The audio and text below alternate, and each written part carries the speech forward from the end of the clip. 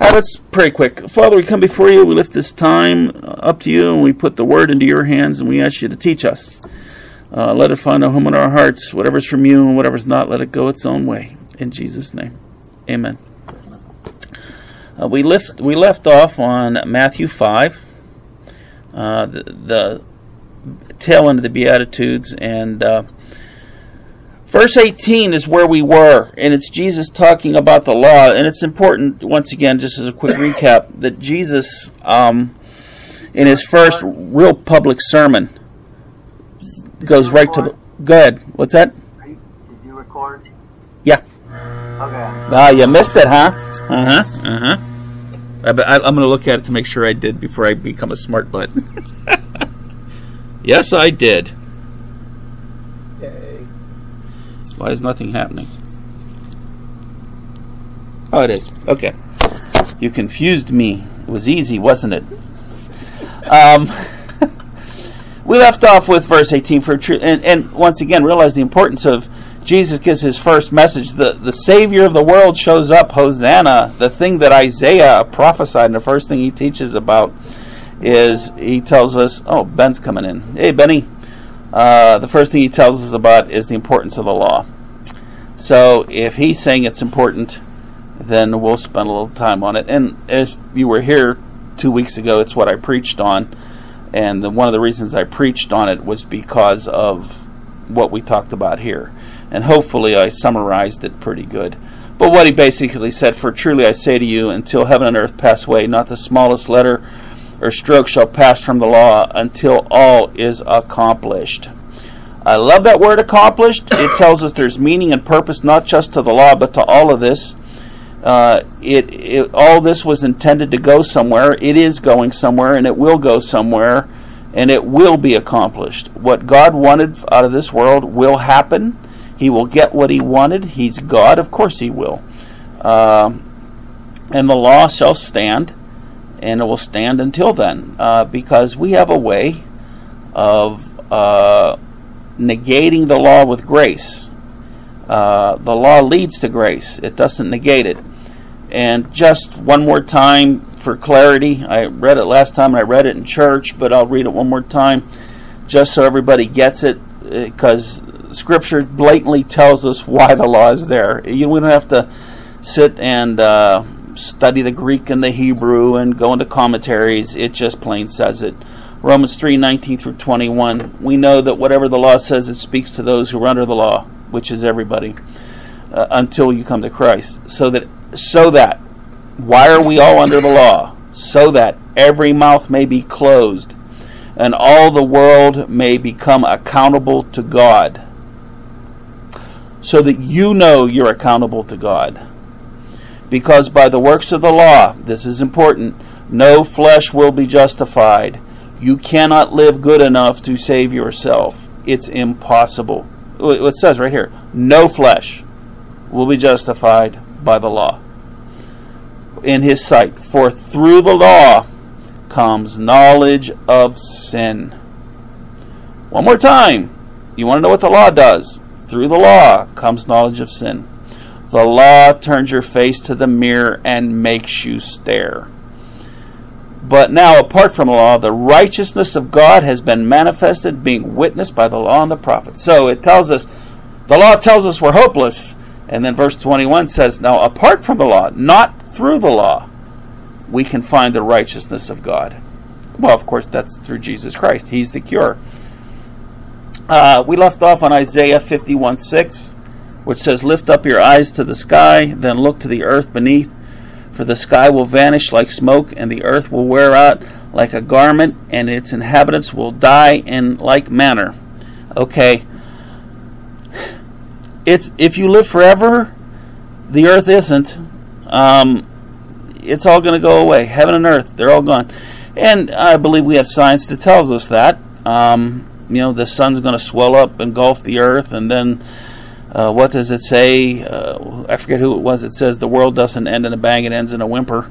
Well, what they're saying is that's how the universe is going to end. It just fades away into nothingness. Well, that's the last I heard. Not that we need that, but it's just interesting to note that But it says here, the earth will wear out like a garment, and its inhabitants will die in like manner. So why are we putting all of our cards into that hand, the hand of temporal life, putting all of our money in on that hand? But my salvation, and here's the but. God's telling you how you could spend a lot of time investing in the things of this world, but they're all going away. It's going to mean nothing one day. But my salvation will be forever. Who I saved is saved forever, and my righteousness will not wane. Everything we see is temporary. It exists to fulfill God's purpose until all is accomplished. But the things that matter, salvation and righteousness, because I want both. I want salvation and I want righteousness. I don't just want salvation and end up being me forever. It's not what I'm looking for. It's not what I desire. I want to be like Christ. They're eternal. They never change and they never lessen. Verse 19. Whoever then annuls the least, and this one's important. Now, when we read this, we think of our foes in the current theological arguments that maybe our denomination is having. And I use that word foes not in a harsh way. People who believe things other than we do. Whoever then annuls one of the least of these commandments and teaches others to do the same shall be called the least in the kingdom of heaven. But whoever keeps and teaches them, he shall be called great in the kingdom of heaven. Now, in his first teaching, Jesus Christ tells us, brings up an important part about us teaching. It's not just keeping, it's teaching. Explaining why you do what you do. And we need to know that. To be able to teach it, you need to know it. And once again, I'm preaching to the choir because you're all here in Bible study. But you do realize how many Christians who love the Lord just have no depth whatsoever of the Word. Because if they read the Word, if they hear the Word, it'll challenge the things they don't want to let go of. Was some of that also covered, what was it, in 2 Peter or in Jude, one of the recent books? This is the precursor to both 1st and 2nd Peter and Jude.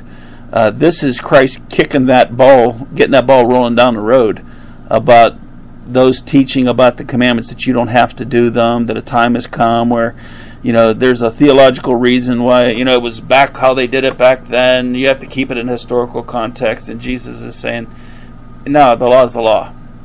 And anyone who tells you any different, they have problems with me, is what he's saying.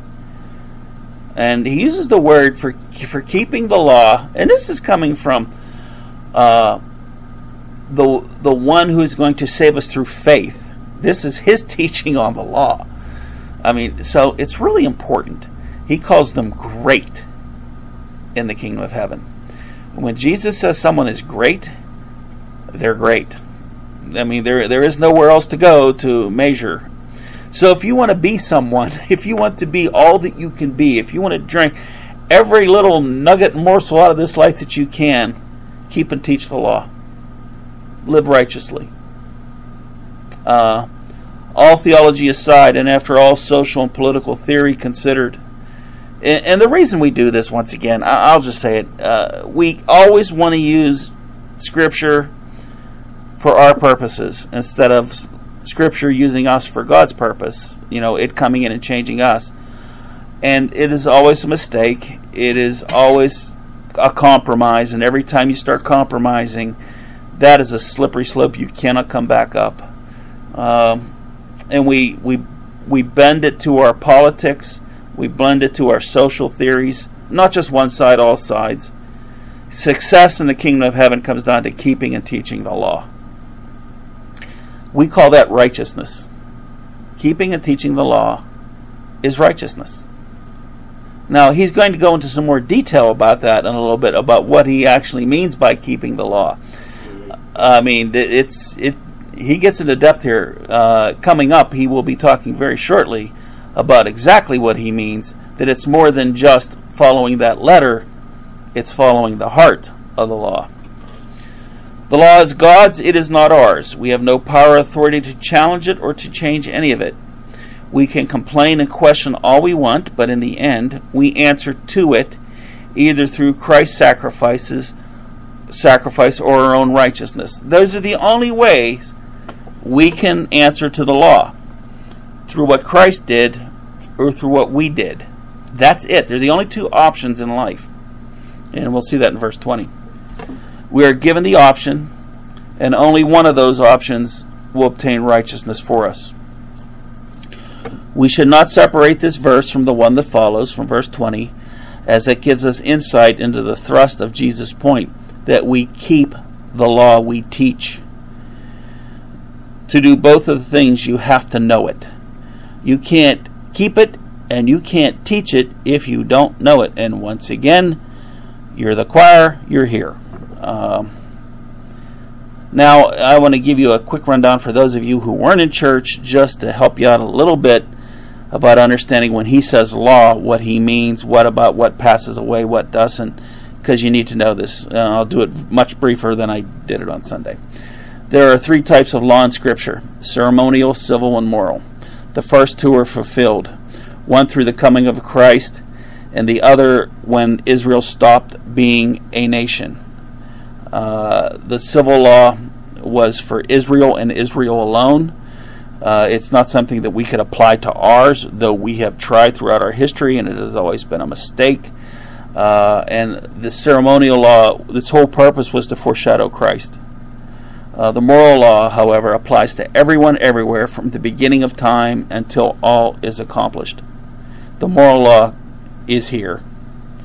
This is why we do not celebrate the Sabbath as Israel did. This is why we don't stone people who commit adultery. Consider this regarding the civil and ceremonial law from Colossians 2:13 through 17.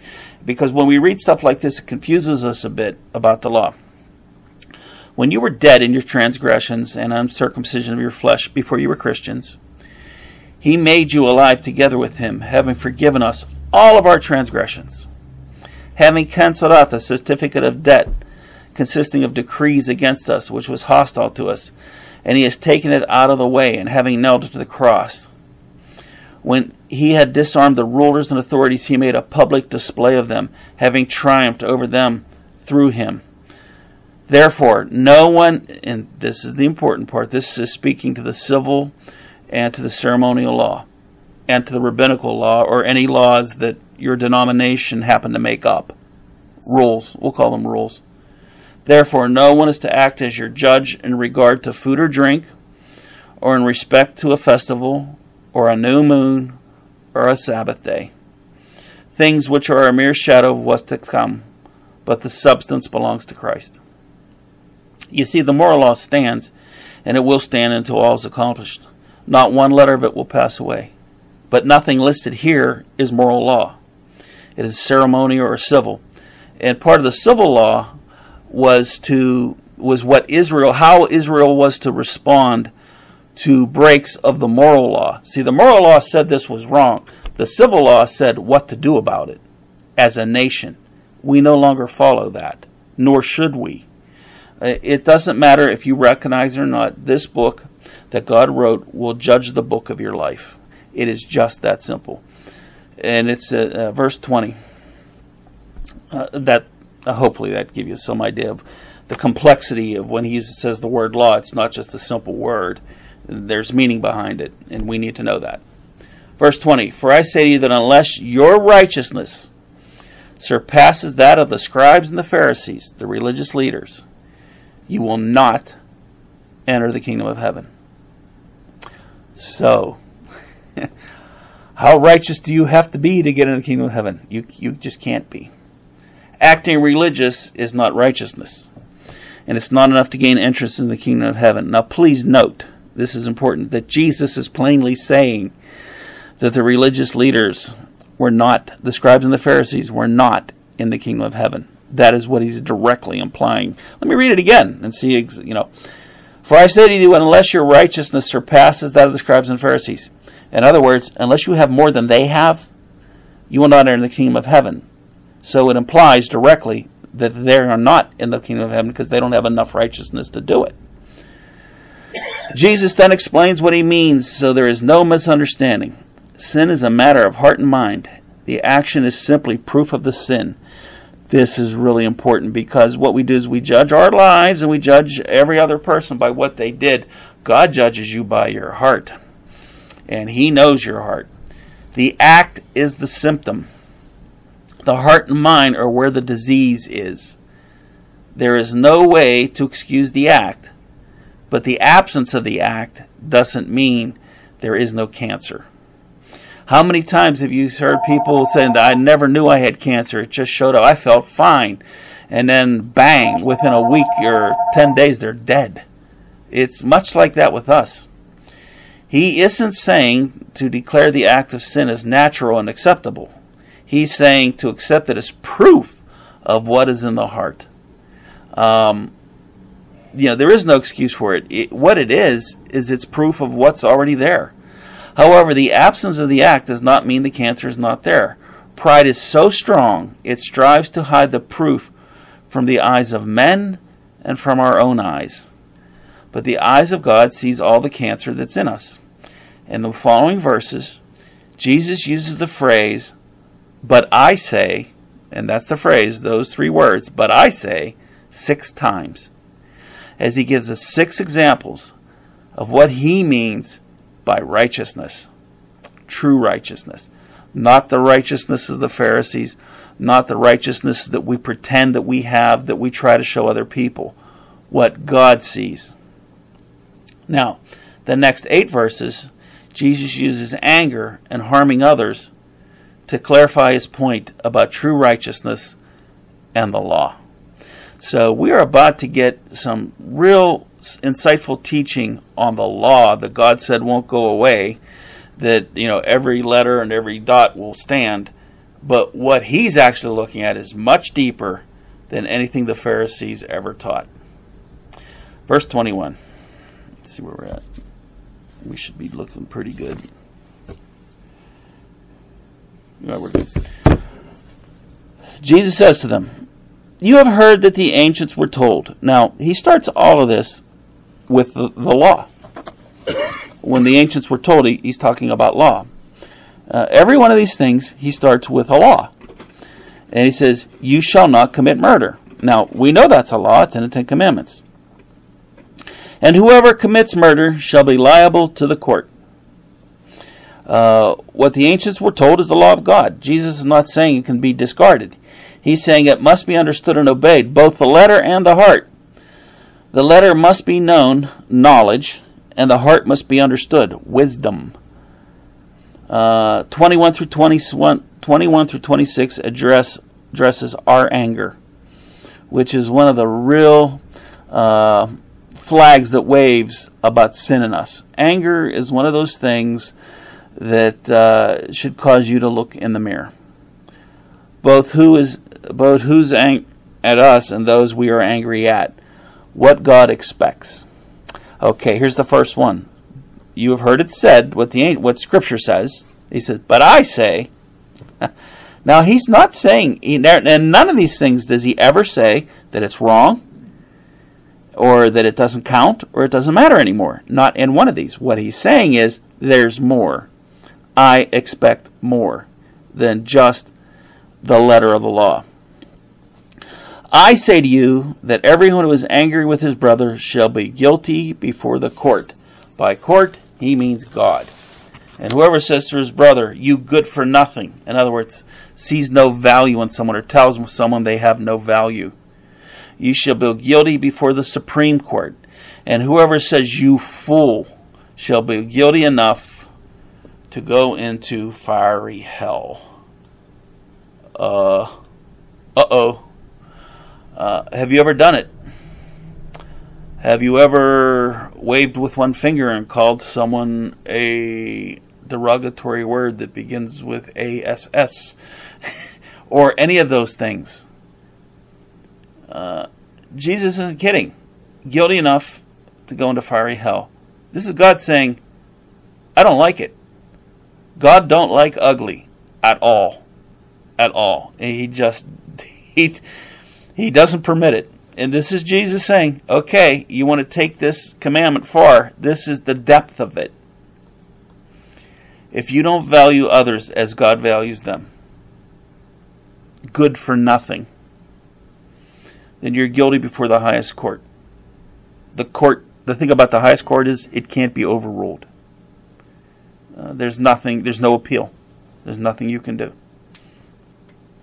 The punishment for such a thing is hell, and there will be nowhere to appeal.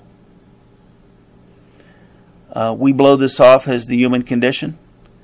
We see it as a casual thing. We treat it as incidental because that's just how we are. But this is how God sees it. This sort of thing, when not dealt with, led Cain to kill Abel. What did God say to Cain? Sin is crouching at your door. Why is your countenance fallen? Why are you angry? That beautiful question. Why are you angry?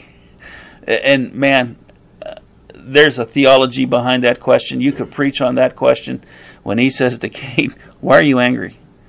Man, we could spread that out through our lives. Anger is eternal. Saying you fool is external. It proves the anger that's inside of you. It proves that you're willing to just dismiss human beings just because you don't like it. They're both just as wrong. Verse 23, he continues on this thing.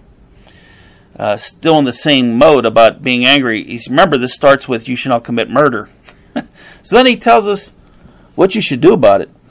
Okay, if you find yourself saying you fool, or if you find yourself being an angry person who's condemning other people left and right, who's dismissing human beings, their value, the value that God had put on them, that you have decided you are divine enough to remove. I can't tell you how many times I've done this, and man, it scares me. Therefore, so Jesus is saying, if you've done this, if this is you, here's what you do. If you're presenting your offering at the altar, and there remember that your brother has something against you. So if you come to church, and to do the things you do in church, to be churchy, and you realize, I've done something I shouldn't have done. I hurt somebody. They have a reason to be angry with me. And so this is turning around a bit. Now, you might be causing them to sin with anger because of something you did. Do not be at peace at church, prayer, worship, or giving your offering if you did harm to another by word or deed and have not addressed it. Give God really what he really wants from you, obedience to the law of love. Take care of the heart of the law first.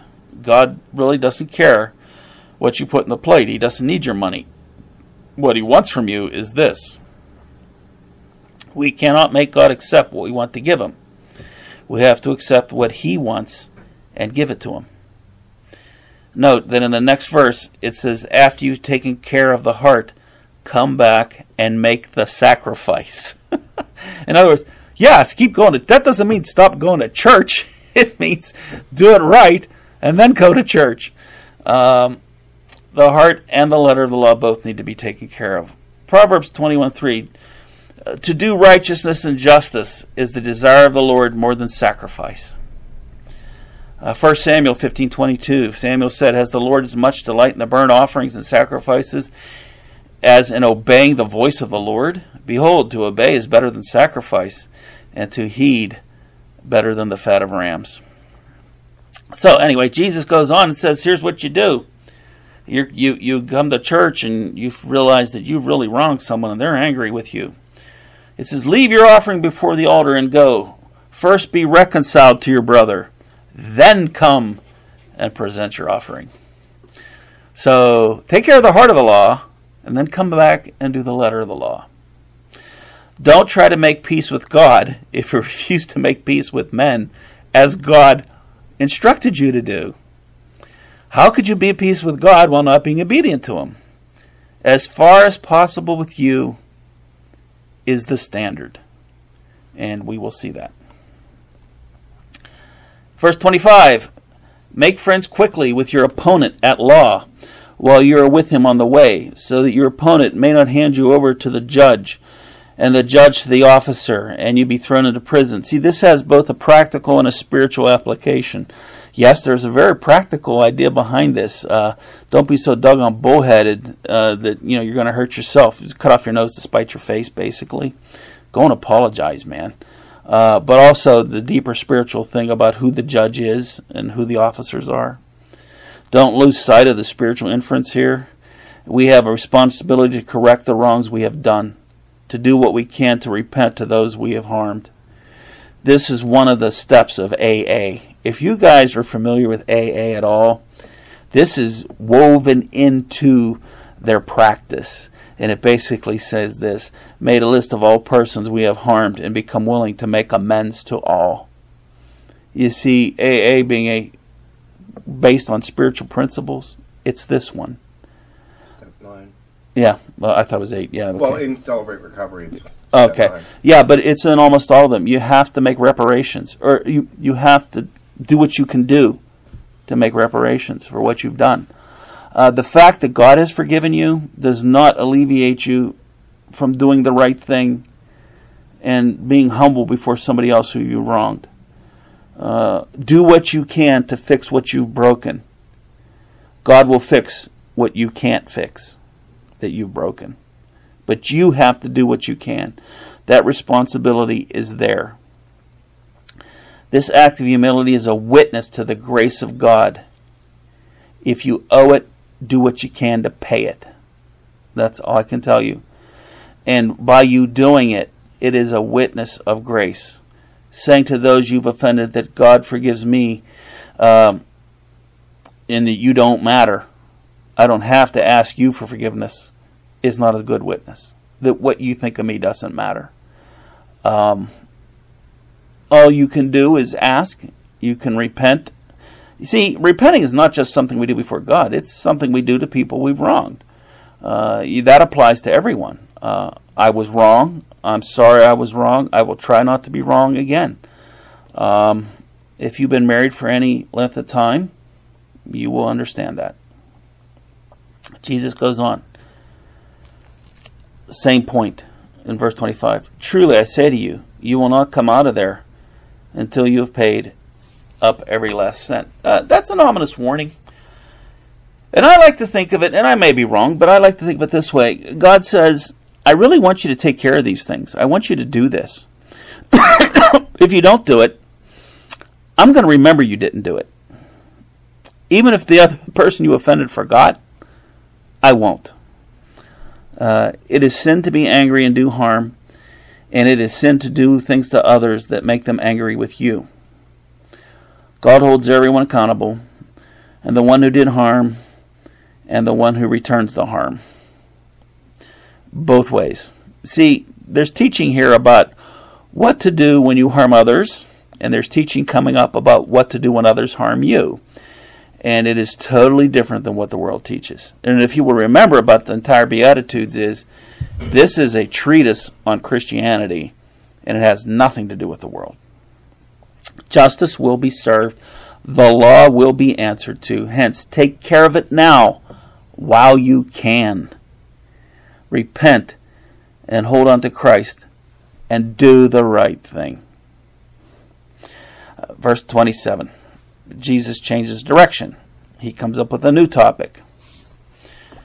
You have heard it said. When he says that, he's talking about Scripture. You shall not commit adultery. These next 6 verses, Jesus uses human lust and passion to make his point about the heart and the letter of the law. See, in each one of these things where he says, you have heard it said, but I say, what he's doing is he's telling you that he's showing you the difference between the letter of the law and the heart of the law and what he expects. But I say, there it is again, to you that everyone who looks at a woman, and sisters, this turns around both ways, with lust for her, has already committed adultery with her in his heart. Wow, that is right to the point. And that, there's a lot of proud people walking around saying, I never committed adultery. And Jesus saying, oh, really, I know exactly what you've done in your heart. I see it. I know it's there. And you're pounding your chest in pride for no reason whatsoever. If you will remember, we ridiculed one of our presidents for admitting this. If you're old enough to remember Jimmy Carter and saying this, he admitted it. I've lusted after women in my heart, and we all made fun of him. Well, Jimmy Carter cleared up things with God. Lust. Now we have to understand what that word means. This gets a bit complicated because each one of us might have a different idea and definition of what Christ is saying here. The Greek word, epithumia, epithumia. It means to fix desire upon. It's something you do. You fix desire upon something. Webster's, usually intense or unbridled sexual desire, but it's not always about sexual desire. You could lust for gold, you could lust for anything. But the key word there is unbridled, unchecked, let loose, letting it run wild. What Jesus is saying is the sin was committed long before the physical act, or even without the physical act. What he's saying is you're accountable. You're gonna have to stand in front of me and explain it to me. There's a big difference between attraction. Know this, brothers and sisters. There's a big difference between attraction and lust. Attraction occurs naturally. Attraction isn't sin. If there wasn't attraction, none of us would be here. At least not the way we got here. A lot of mothers would be denying paternity. I'm still taken by that. A mother denied paternity. Yeah. It's what you do with attraction, or what you allow it to do to you, that matters. Sin is in our hearts before it's anywhere else, is what Jesus is saying. Our idea of it's okay to look at the menu as long as you don't order is bull. Jesus is saying that right off the bat. If you're looking at that menu and you're just lusting after the things on that menu, it's just like you ordered. And I'll just give you an idea of how it goes from attraction to lust. 2 Samuel 11:2-3, and this is the classic, and I think if Kevin remembers, I've preached on this once about what we do on the roof of our house. When we go up to the roof, we go up to sin.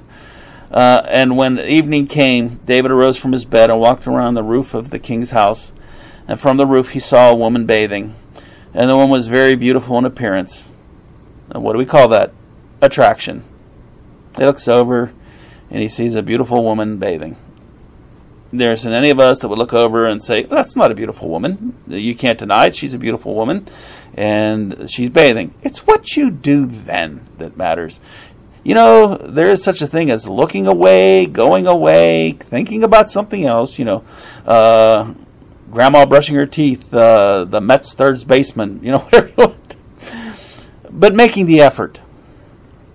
So, what did David do? And it says she was beautiful in appearance and she was taking a bath. From that, David does this. He sent and inquired about the woman. Even that. Okay. I need to know who that is. And how many of us have, I'm married. When I first saw my wife, I want to know who she was. I remember looking at her at Bible study the first time I saw her and saying, step behind me, Satan, you're blocking the view. And nothing was wrong with any of that.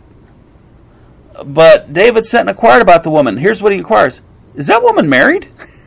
Do I have a chance here? Is this something I should pursue or I can pursue? Because I'd like to. And that's not wrong. And one said, is it not Bathsheba, the daughter of Eliam, the wife of Uriah the Hittite? That's where this needs to stop. Nothing wrong with being attracted to her or inquiring about her. Boom, boom, boom, boom.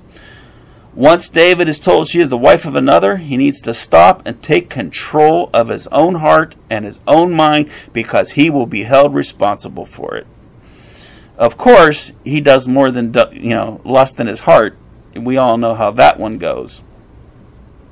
But fortunately, we'll wrap up. We'll wrap up with these two.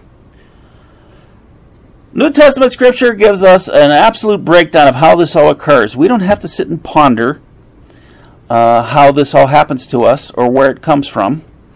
James 1, 14 through 16, every Christian should know these two verses, or at least have an understanding of them. If you can't quote them word for word, doesn't matter. You need to understand what they're saying. But each one, that's me and all of you, is tempted when he is carried away and enticed by his own lust. Not as attraction, but as lust. And when lust has conceived, it gives birth to sin.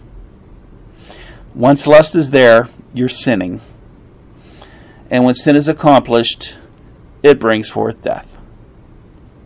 Do not be deceived, my beloved brethren.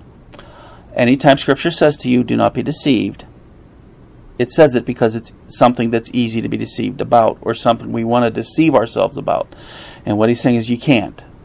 This all rests on you. Is Satan mentioned anywhere in there? No. It's us. Attraction is not temptation.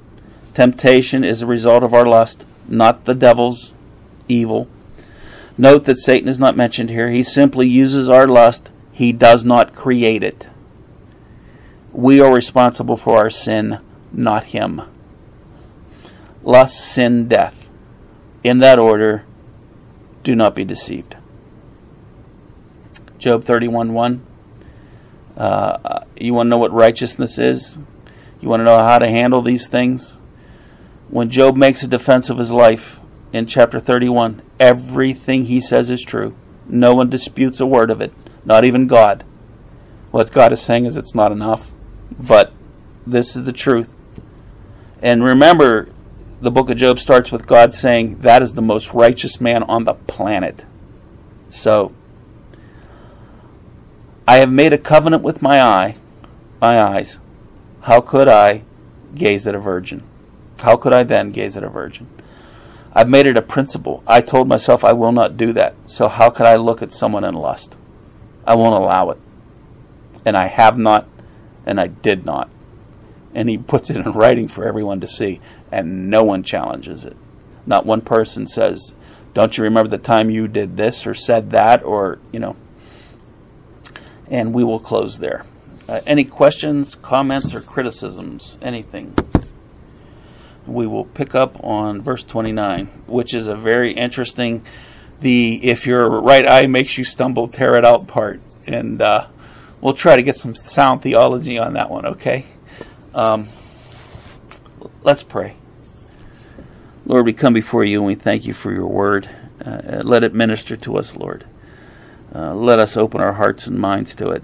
And when we do, and it comes in, let it change us so that we can be no longer a problem, but part of the cure in this world.